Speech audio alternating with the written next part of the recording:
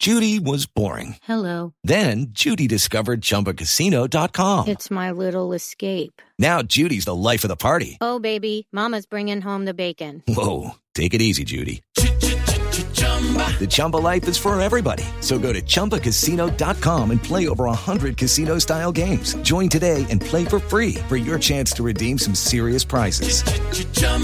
ChumbaCasino.com. No purchase necessary. Void where prohibited by law. 18 plus terms and conditions apply. See website for details. With Lucky Land Slots, you can get lucky just about anywhere. Dearly beloved, we are gathered here today to... Has anyone seen the bride and groom? Sorry, we're here. We were getting lucky in the limo and we lost track of time. No, Lucky Land Casino, with cash prizes that add up quicker than a guest registry. In that case, I pronounce you lucky. Play for free at LuckyLandSlots.com. Daily bonuses are waiting. No purchase necessary. Void where prohibited by law. 18 plus. Terms and conditions apply. See website for details. Hey, Missing listeners. This episode was originally published in April of 2020, and it heavily features the nonprofit that we're on the board of. It's called Private Investigations for the Missing. And in this episode, we discuss the investigation into the disappearance of Erica Franelich, which was the first case that Private Investigations for the Missing ever took on. And we'll air part 2 on Thursday. And we want to bump this to the top of the line, give this some additional publicity since it's been so long. And make sure to check out investigationsforthemissing.org. You can check out what Private Investigations for the Missing does there and even donate. Thanks a lot for listening, everybody.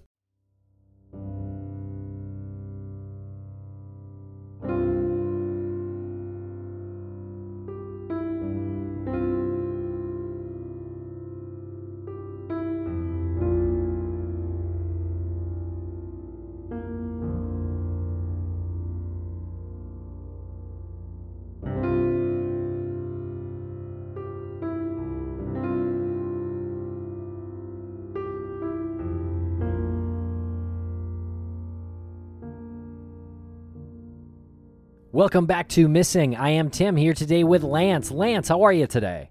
I am doing very well today. How are you, Tim?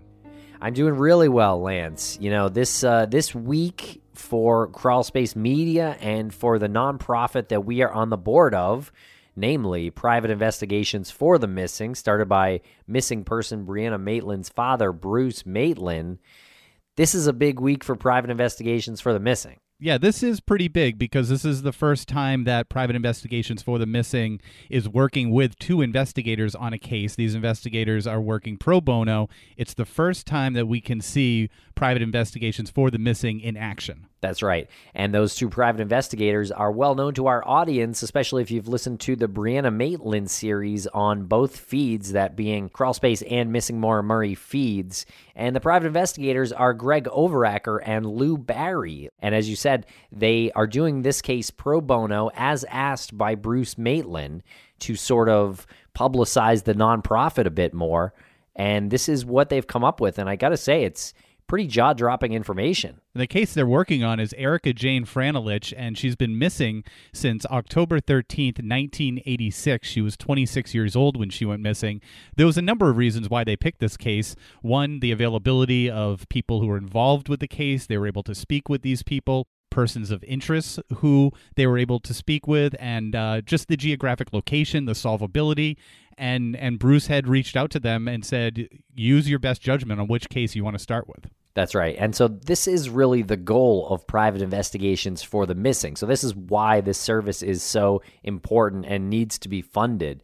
And we want to remind you there is a link to donate in the show notes. There's a GoFundMe, and there's also a website. It's investigationsforthemissing.org. Check it out. And there's also some social media pages. You can find those links in the show notes too. And you know, it would be great if all of this could be done for no money, but when you need to look into a case as deeply as these 2 have looked into Erica's case, you have to pay for hotel rooms, you have to pay for food, you have to pay for travel, you have to pay for a number of miscellaneous expenses, and all of those expenses add up. And these 2, Lou and Greg, were generous enough to say, hey, we got it this time. and put together, kind of a list of what the costs end up for something like this. And then you'd have a good sense of what each private investigator would be up against if they needed to come to the organization and request money if the connection was made for other cases. So it's a good starting point. It's a great case that they're starting on. It's an invaluable service to the family. And then we're going to have a really good template for future cases. Right. And for this to work fully, we need everyone to share. Everyone listening out there right now, please, all we're asking for is a retweet or something like that, and share with your friends.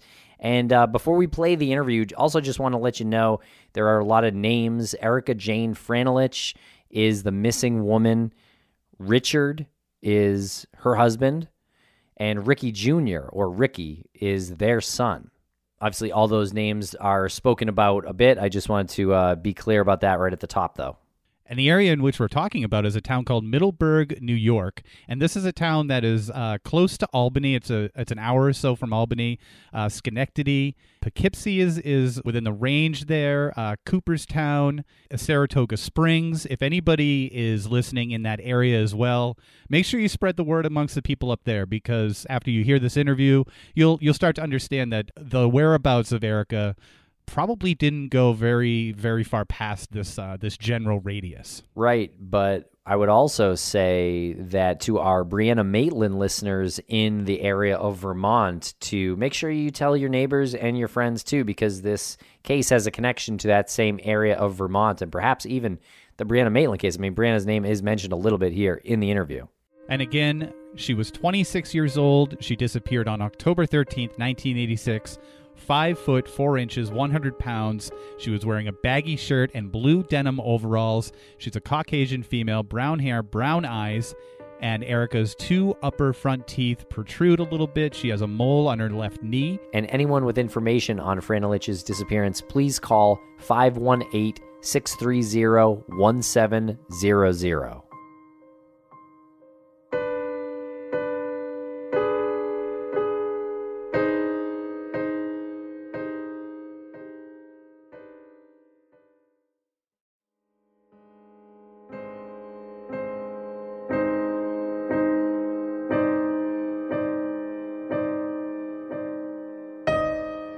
Welcome back, Greg Overacker and Lou Barry. How's it going, gentlemen? Good. Good. Great. Well, how are you guys holding up in this environment? Are you sequestering yourselves in your respective homes, or are you still out and about doing superhero work? I'm deep in the bunker. Yeah, I'm pretty much grounded myself. Okay, well, that's good news.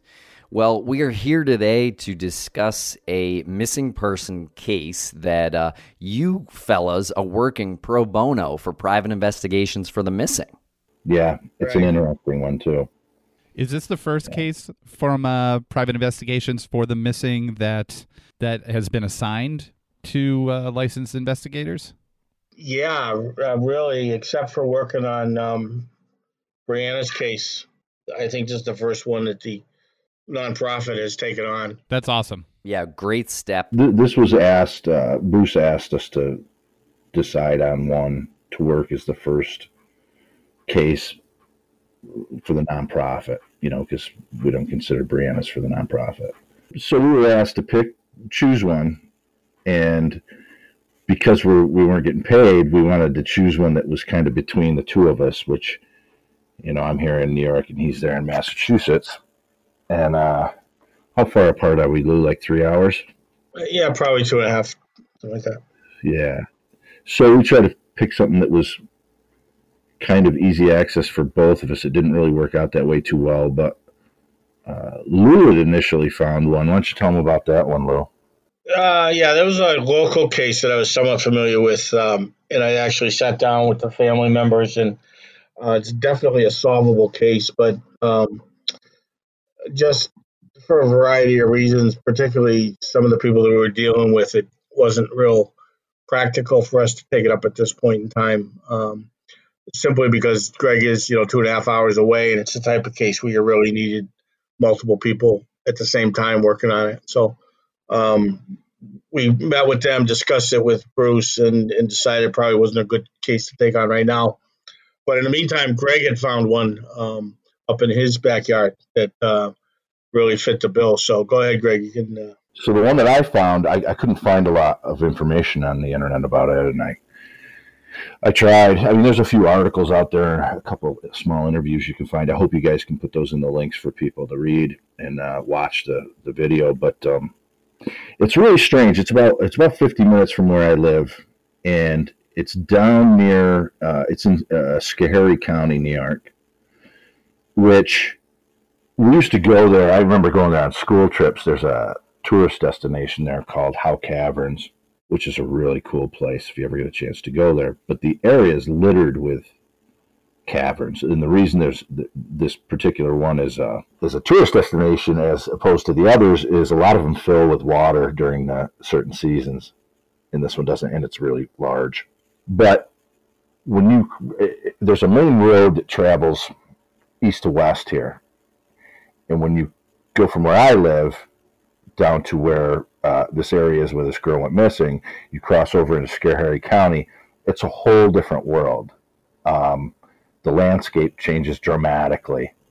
It's a little hard to explain, but there's freshwater springs. There's everywhere. There's wells. There's caves, cave systems. It's really sparsely populated, extremely rural. But you travel a short distance and you drop down into Schenectady area, Albany area. I work down there occasionally. It's a very strange area to all of a sudden pass into. You're on a main road and you turn down into this area, and all of a sudden everything is hills, really steep ravines and hills. And Cobleskill area, you probably heard of Cobleskill, there's a college there and stuff. And is there a city, is this close to Albany? Is that the closest city? Yeah. I can't tell you exactly the distance, but it's not all that far. Okay. I think it's about an hour and a half, maybe. Not even. Yeah, not even. I'm an hour from Albany. It's not even. What's the primary occupation of someone who lives in this area? What type of residents are there? Is it affluent? Is it more working class? Well, the entire county has something like 45,000 people, and actually it's about 33,000 people. I just looked it up. It's a really strange thing. It's extremely rural. The towns are really small. It's another one of those things where you drive around, much like where Brianna, everybody on your show, I think, knows us from Brianna's case, where you drive around and you think, where the hell do all these people work? I don't want to put the area down because it really is beautiful geographically and all that other stuff, but, it's a certain way of living. There's not much there, you know what I mean? And everybody kind of knows everybody. So there's some small towns. Yeah, they're just real small towns. Beautiful, but I don't want to say remote either, but. And you said Schoharie County? It sounded like Scary County. Yeah, Schoharie County. Yep. So this town is Dellinson, New York? That sounds like a small town. I had never heard of it. If you remember, a few years ago, they had that horrible limousine accident where all those people were killed. That was in Schoharie County. Yeah, that was, I don't know if you guys being from Massachusetts farther east of us, but it was an entire family, and I can't tell you how many people it was, Lou. Was it like 10 different family members in one limo, and they all died? Yeah. That happened in Schoharie. So Schoharie itself is extremely small town. In Middleburg, which is just a few miles south of there, which is where she went missing, is another extremely small town. The population of Middleburg, New York, where Erica went missing, is about 3,500 people. So they're small towns. Dellinson actually is near Schoharie. It's near both, but it's not even a town. It's how would you put that? It's all rural. It's like I think it's listed as a town, but it's there's nothing there. I mean, it's not like there's actually a town center or anything like that. Right. Okay. Well, now that we've learned a little bit about the area that this disappearance took place in, can you tell us a little bit about Erica Jane? And I believe her maiden name was Poprafsky? Yeah. Erica was from Michigan. She's from Waterford, Michigan, large family. She met her husband. They were on a crew that was doing construction, traveling around the country, right? They met out in Texas. Yeah. So Erica was traveling with her son, Christopher, and Christopher's father. He worked on a crew that laid cable, or installed cable, I'm sorry. these guys would be in groups. They would work in large groups of different guys from all different areas. She ended up meeting a man named Richard Franelich, and she ended up being with him. And they ended up getting married in Texas. They also had a child together named Ricky, Richard Jr.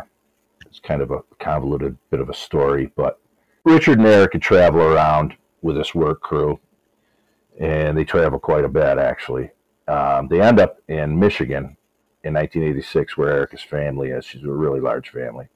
They stay with Erica's sister, Rhonda. I speak to Erica's sister, Nada, N-A-D-A, quite often, and she describes their relationship as not good. I mean, a lot of drug use, a lot of physical abuse. She basically stays at a few family members out in Michigan, and the family, they're a burden to the family because they're constantly fighting and in trouble. So Richard ends up taking off with Ricky. She has her son, Christopher, and Ricky and Richard. Richard ends up taking off with Ricky and goes back to New York and leaves the son there. Why did he take off? Why did he split up with her? Was this a permanent split? Yeah, they're at odds. It's in reality, it's a brutal relationship, a really brutal relationship. A volatile relationship. Yeah, really volatile relationship. And at so Eric is trying to keep an eye on him there in Michigan because she doesn't want him taken off. He actually puts both kids in the car to make her believe that he wouldn't leave with the other son, Christopher, who's not his. He drives about a half mile down the road and kicks Christopher out of the car and tells him to walk back home, and takes off with his son, Ricky. And can you remind us how old each of those kids are? Geez, I think that he was like 6 years old at the time, Christopher was. Sorry, he instructed a 6-year-old to walk home? Yeah. Eric and Richard are traveling around. They've got with them Christopher, her son with Tommy, who works on the crew but is now no longer in the picture. And they've got Richard and her son Ricky, their son Ricky. They go back to Waterford, Michigan. They stay with Rhonda, her sister. They stay with Mike, her brother. It's a volatile relationship. The family's not happy with them there. They don't have any money. They're kind of, whatever. It's not good. They're doing drugs and things like that. He's trying to get away from her, and she doesn't want him to. He ends up saying he's going to go to the store, and he puts both kids in the car, knowing that she doesn't think that he'll leave with her son Christopher because it's not his child. So he drives up the road about a half mile. She lets him go to the store, obviously, because he got both kids. And he kicks Christopher out and tells him to walk home, and takes off and goes to New York. So, and yeah, Christopher's about 6 years old, somewhere around there. Once she realizes what's happened, she ends up sending Christopher down to Arkansas to live with his grandparents, to stay with his grandparents. And she contacts Richard in New York and heads for New York. She wants to get her son back, and she wants to reconcile with Richard. She arrives in Dellinson. She gets a friend to actually drive her there. As far as I can tell, it's probably a 10-hour drive. Her and Richard take up again. Again, it's a volatile relationship. They're staying with Richard's family now, different family members. They're still doing drugs. It's an issue. At one point, they end up living in their car. So it's the three of them, Richard, Erica, and Ricky, who's about 2 years old. It's just not good. The family members are not happy when they do stay with them and stuff like that. There's talk of Erica stealing from the family members and things like that. We don't know if that's true or if that's something that they made up. They're in these little towns of Schoharie and Middleburg are nearby. They end up at a bar in Middleburg. Again, a population of about 3,500 people. And it's October 13th, 1986. She steps out of the bar and gets on a payphone, and she calls her brother Mike, and she tells Mike, she says she's in fear for her life, that her and Richard are having problems. They've been fighting, and that she thinks he's going to kill her. They're seen fighting in the bar. They're seen fighting outside of the bar. There's witnesses to that. The phone call is verified. Her brother says this, but then they actually verified the phone call that was made from the bar, the payphone outside the bar. It's actually, I've been there, it was attached right outside the door It was a 49-minute phone call to the brother. She said some odd things to her brother Mike.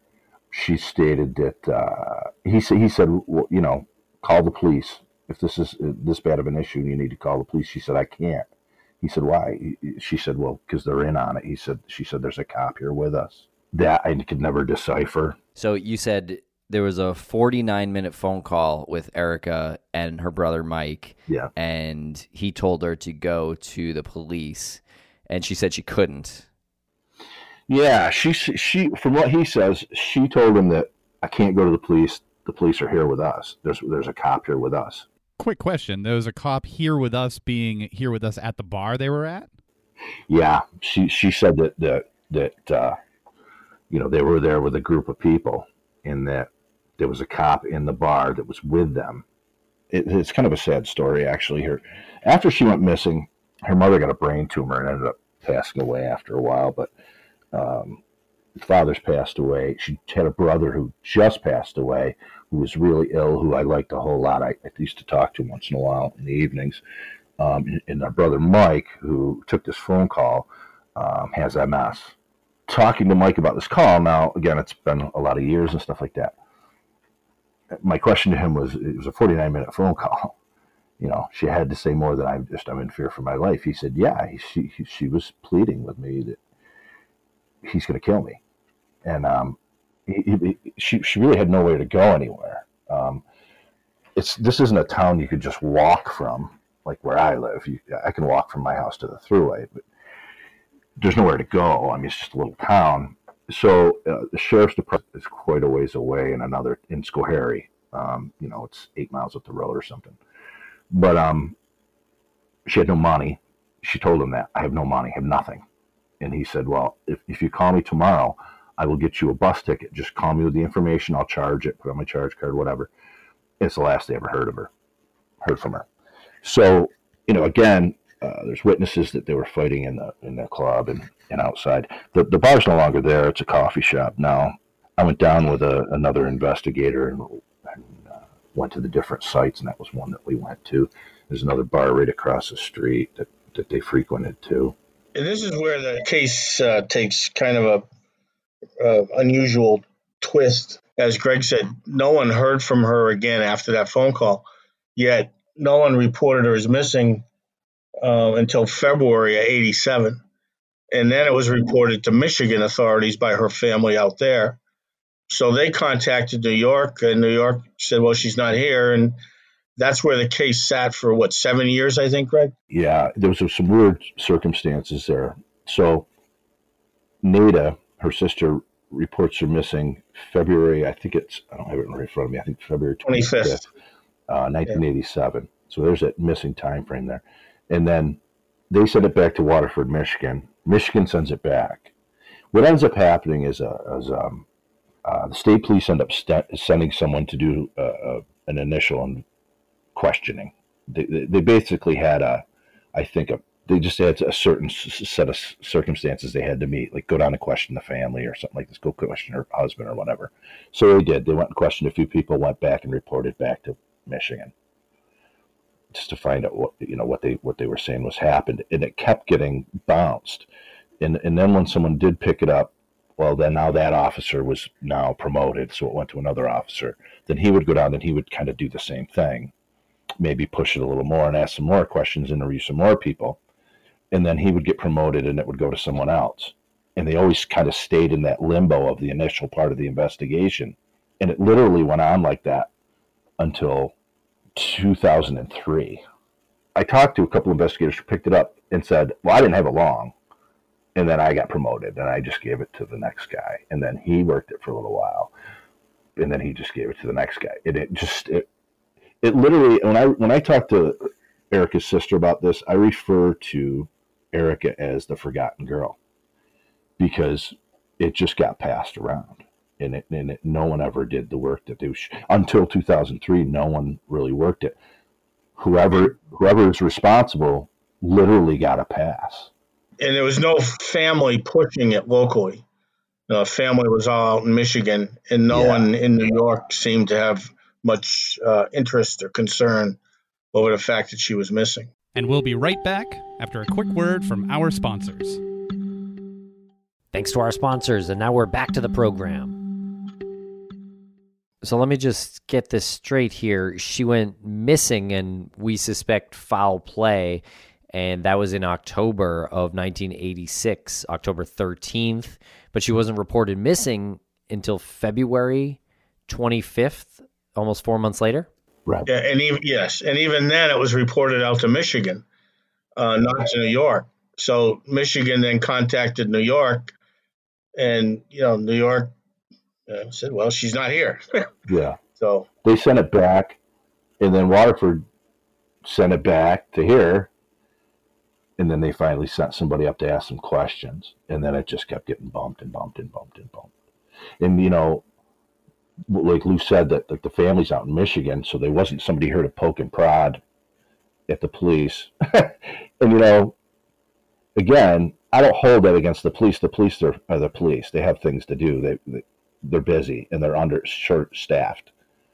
But if you use Brianna's case, which a lot of your listeners are familiar with, if Bruce wasn't on the police all the time saying, "I want updates, I want this, Are you guys working on this? Are you working on that?"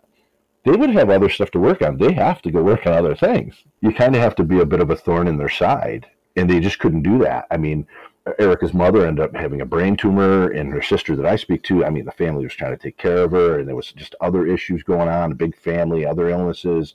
The parents passed away. It was literally the father died of a broken heart kind of thing. At one point, her two brothers showed up in New York and started causing issues, I guess. So they were actually told to leave, or else they could face some charges themselves. They came down and not with the police, but they ended up going to the Franelich family homestead. It's like a farmhouse. There's no farm there, but it's like a farmhouse on a property, and we're giving people shit. And the police, of course, are going to say that you can't do this, but they made the ride out here, and they had to be difficult for them. It's kind of like when we talk about us going to work on something, and it's expenses and the traveling and the rooms and the food and everything. They had to come out here. They were trying. You know what I mean? When you talk to people about this that were in the know, they say, "Look, somebody was given a big pass on this. No one was ever put under the lights." You know what I mean? She was missing for months, and no one even knew. No one even. The family out in Michigan had things going on, and then it got to the point where, Jesus, she's not calling us. We can't get a hold of her, and they kept trying, and had to eventually go to the police. Was there any media coverage during this time? No, there's almost no coverage of this. Schenectady, which is where the newspaper comes out of for that area, over the years did some articles on it, but I think that was kind of pushed by one particular investigator who handled the case from 2003 until he retired in 2012. He was the one guy that really went after it, that really worked the case. And he worked it hard. He worked it real hard. Yeah, and pretty amazing guy. He was the one, I think, that prompted that. So there's a few articles that you can find, newspaper articles, and there's, I think, one interview that Lou found, TV interview, and they asked her husband to come on and speak, to answer questions, and he won't do it. The investigator that you referenced who worked it hard, what time frame was that, and how long did he work it? He picked it up in 2003, and he worked it until his retirement in 2000. I think it was 12. And are you referencing any of his work? I mean, you're obviously referencing some of his files. Are you working directly with him, or is he providing any sort of advice or consultation? He gave us the basics, but I mean, he's a retired state trooper, and he can't discuss the case. So I mean, he could take us and say, "Look, this is where this is. This is where that is. This is the time frame that this, that, and the other thing happened," but no more than that. Basically, he only told us what was already in the media. Yeah. But it was nice to hear from him because he could kind of walk you through and point things out. Well, yeah, he had some real good insight into things. But yeah, he's in a difficult position. Yeah. It was essentially like starting from scratch. Yeah. It was a weird thing, and we ended up talking to Well, I have the family hired private investigators out of Albany, so we have some of their work. I haven't spoken to them yet, but I do have some of their written work, some of their interviews, stuff like that. Is that stuff pretty helpful? Yeah, it was very helpful. Well, some was. Yeah. Some of it was. Yeah. I mean, you can tell sometimes by reading reports what's going on, but there'd be a report where he did surveillance for 4 hours and so didn't see anything. Well, yeah, that's it can be kind of common, but what do you expect to see? 5 years later. Yeah. So, they're kind of soaking, making a buck off of the family, which is sad. Yeah. But there are interviews there, and there's dates and times and things like that, and kind of where people were and who they were living with and stuff like that, which helps out a lot. But I don't want to jump ahead here too much, but one of the things we talked about when we were looking for a new case was we wanted to stay out of Vermont because we worked so much on Brianna's case up there, and we had a good relationship with the state and all that. Before you say anything, for the listeners who know us from Brianna's case, this is an atomic bomb. This is the bomb that you're going to drop, because this is the twist in this case that we had no idea was even going to take place. So maybe I should tell a little bit more of the lead up before you tell them that. Sure. So after the phone call from the bar, the 49-minute phone call at 8:15 p.m. on October 13th, 1986, no one hears from Erica ever again. She's at the bar. She's arguing with her husband. She's outside the bar. There's an argument going on there. There's witnesses to that. So eventually, her husband is interviewed. Where's your wife? He says, well, a few days before Halloween, I took her down to Schenectady and I put her on a Greyhound bus, to go back home. Where did she get the money? He said, well, she had $280 on her. Put her on the bus and she took off. That's the last I ever saw of her. Basically, that's his out. This is why I didn't report her missing, because I thought she went back home. How do you guys find that story? Well, we know that it's not true. We know that it's for an absolute fact it never happened. And I can't really go into that. But we know that no one believes it. They don't even believe it. But that's the story he still tells and his brother tells. And this is the story he's told the family and stuff like that too. But they don't believe him either. But to this day, if you ask him, that's the story he'll tell. Well, I dropped her off a few days before Halloween. I dropped her off the bus stop, and that's the last I ever saw of her. So they got a big family. Her husband's family is large. They live in this farmhouse, and there's a couple other properties there that are associated with the farmhouse and the family or whatever. His brother is a brother, Joseph, who moves away and eventually moves up north. And, well, they actually both resided in Schenectady for a while. They kind of hopped around that area a little bit. Real bad drug problem involved, too. Kind of leaving his child, Ricky, Erica's and his son, with different people. One being Joe's wife, who Joe leaves. But eventually, Joe moves north, and Richard follows. And one of the reasons is, at least it's surmised by everyone who's ever been involved with this case, every investigator, is that if he hangs around Ellenson in the Middleburg-Schoharie area, everyone thinks he killed his wife. Not some people, everyone. So even today, when you go down there, and I don't even know the people down there, and I go down there and start asking questions and hang up a poster, this first thing people say is he killed her. And he's a young guy. Everyone's eyes are on him. No one bothered him for the longest time. I mean, they came and asked him questions after a while, but it took a while before anyone even asked him. And then they just left. They just asked him some questions, took a statement, and left. Left him alone again. He ends up moving down to Schenectady, lives there for a while. And then this is where this is the bomb of this whole story. Yeah, so at some point, Joe decides to leave the area, and he moves, like Greg said, up north.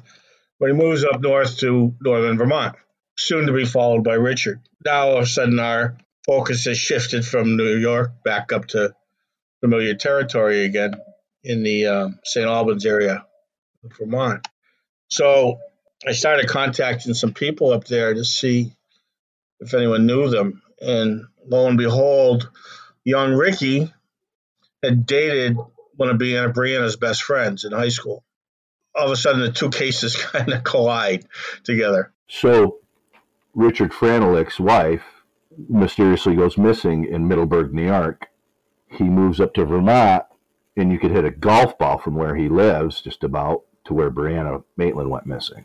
Okay, so what's going through your heads when you learn of this information? Are you just thinking this is total coincidence and, the universe is dealing you some sort of a, sense of humor? Yeah, I would say that, certainly a coincidence. Whether it's more than that remains to be seen. Yeah, that's a horrible set of luck to have your wife go missing and move up to northern Vermont and have a young girl go missing that's literally the distance of just a township away. Yeah, and his son's ex-girlfriend's best friend. Yeah, strange. So Richard now lives in northern Vermont, and we happen to know that we have a lot of listeners in that area because of the Brianna Maitland disappearance coverage that we do, obviously, with you guys, too. So we know a lot of people from that area do check in to the show. So, well, that's pretty wild that he's in that same area. It is. I called Lou and I said, Lou, you're not going to believe this. Because I had been working the case down here, and I said, Richard moved to Vermont. And I told him where, and he said, he did a little check, and he said, you're not going to believe this. Richard's son, Ricky, dated one of Brianna's best friends. So what are the chances of that? What are the chances that your wife goes missing and you move to Vermont and you move to an area and then suddenly this young girl goes missing? I don't know. I don't know if that's a coincidence. I don't know. I can't, But I don't think anyone's ever noticed that before. Well, how long has he been up in that area of northern Vermont? So I think they moved up there around 92. So Joe moves up there, his brother Joe, and Richard moves up there, follows him, and take up residency there. Now, the whole thing just, seems odd. I mean, I spoke to him briefly, and the conversation kind of went south pretty quick, but, he never reported her missing. Of course, his answer to that is, well, I put her on a bus. I didn't know she was missing. But we also never tried to have her claimed deceased or anything like that. I mean, yeah, he's never looked for her. He'll tell you he did. He never looked for her. And we know that the bus story is complete and utter bullshit. It's not true. It's not even close to being true. Factually, we know that it never happened. So did he know Brianna or any connection like that? Well, his son did. His son dated her best friend, so we don't know. They all went to, how you pronounce it, Massaquoi High School? Yeah. MSU.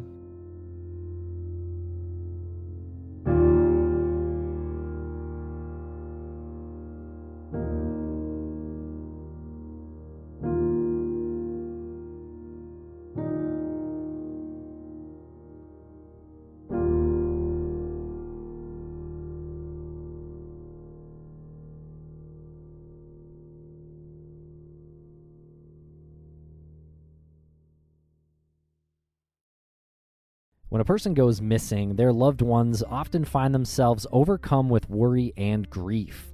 Bruce Maitland started the 501c3 nonprofit organization Private Investigations for the Missing because he knows this feeling all too well. When Bruce's daughter Brianna disappeared in March 2004, he was surrounded by licensed private investigators dedicated to finding her. Now his mission is to provide dedicated private investigators at no cost to other families of the missing, desperate for answers but without the financial means. Private Investigations for the Missing needs your help. To read the mission statement, make a donation, and keep up with our blog, visit us at investigationsforthemissing.org and follow us at PI for the Missing on Twitter and Facebook and Investigations for the Missing on Instagram. Because forever is too long to wait.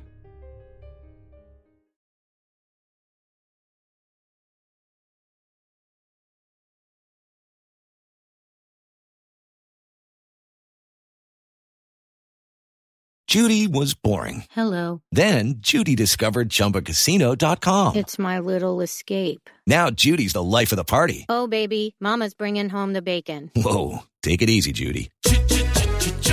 The Chumba life is for everybody. So go to ChumbaCasino.com and play over 100 casino-style games. Join today and play for free for your chance to redeem some serious prizes. ChumbaCasino.com. No purchase necessary. Void where prohibited by law. 18 plus terms and conditions apply. See website for details. Our kids have said to us since we moved to Minnesota, we are far more active than we've ever been anywhere else we've ever lived. Moving to Minnesota opened up a lot of doors for us. Just this overall sense of community, the values that, Minnesotans have. It's a real accepting, loving community, especially with 2 young kids.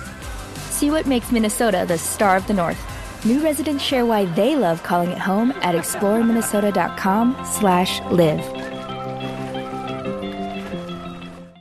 Our kids have said to us since we moved to Minnesota, we are far more active than we've ever been anywhere else we've ever lived. Moving to Minnesota opened up a lot of doors for us. Just this overall sense of community, the values that, Minnesotans have. It's a real accepting, loving community, especially with 2 young kids. See what makes Minnesota the star of the North. New residents share why they love calling it home at exploreminnesota.com/live.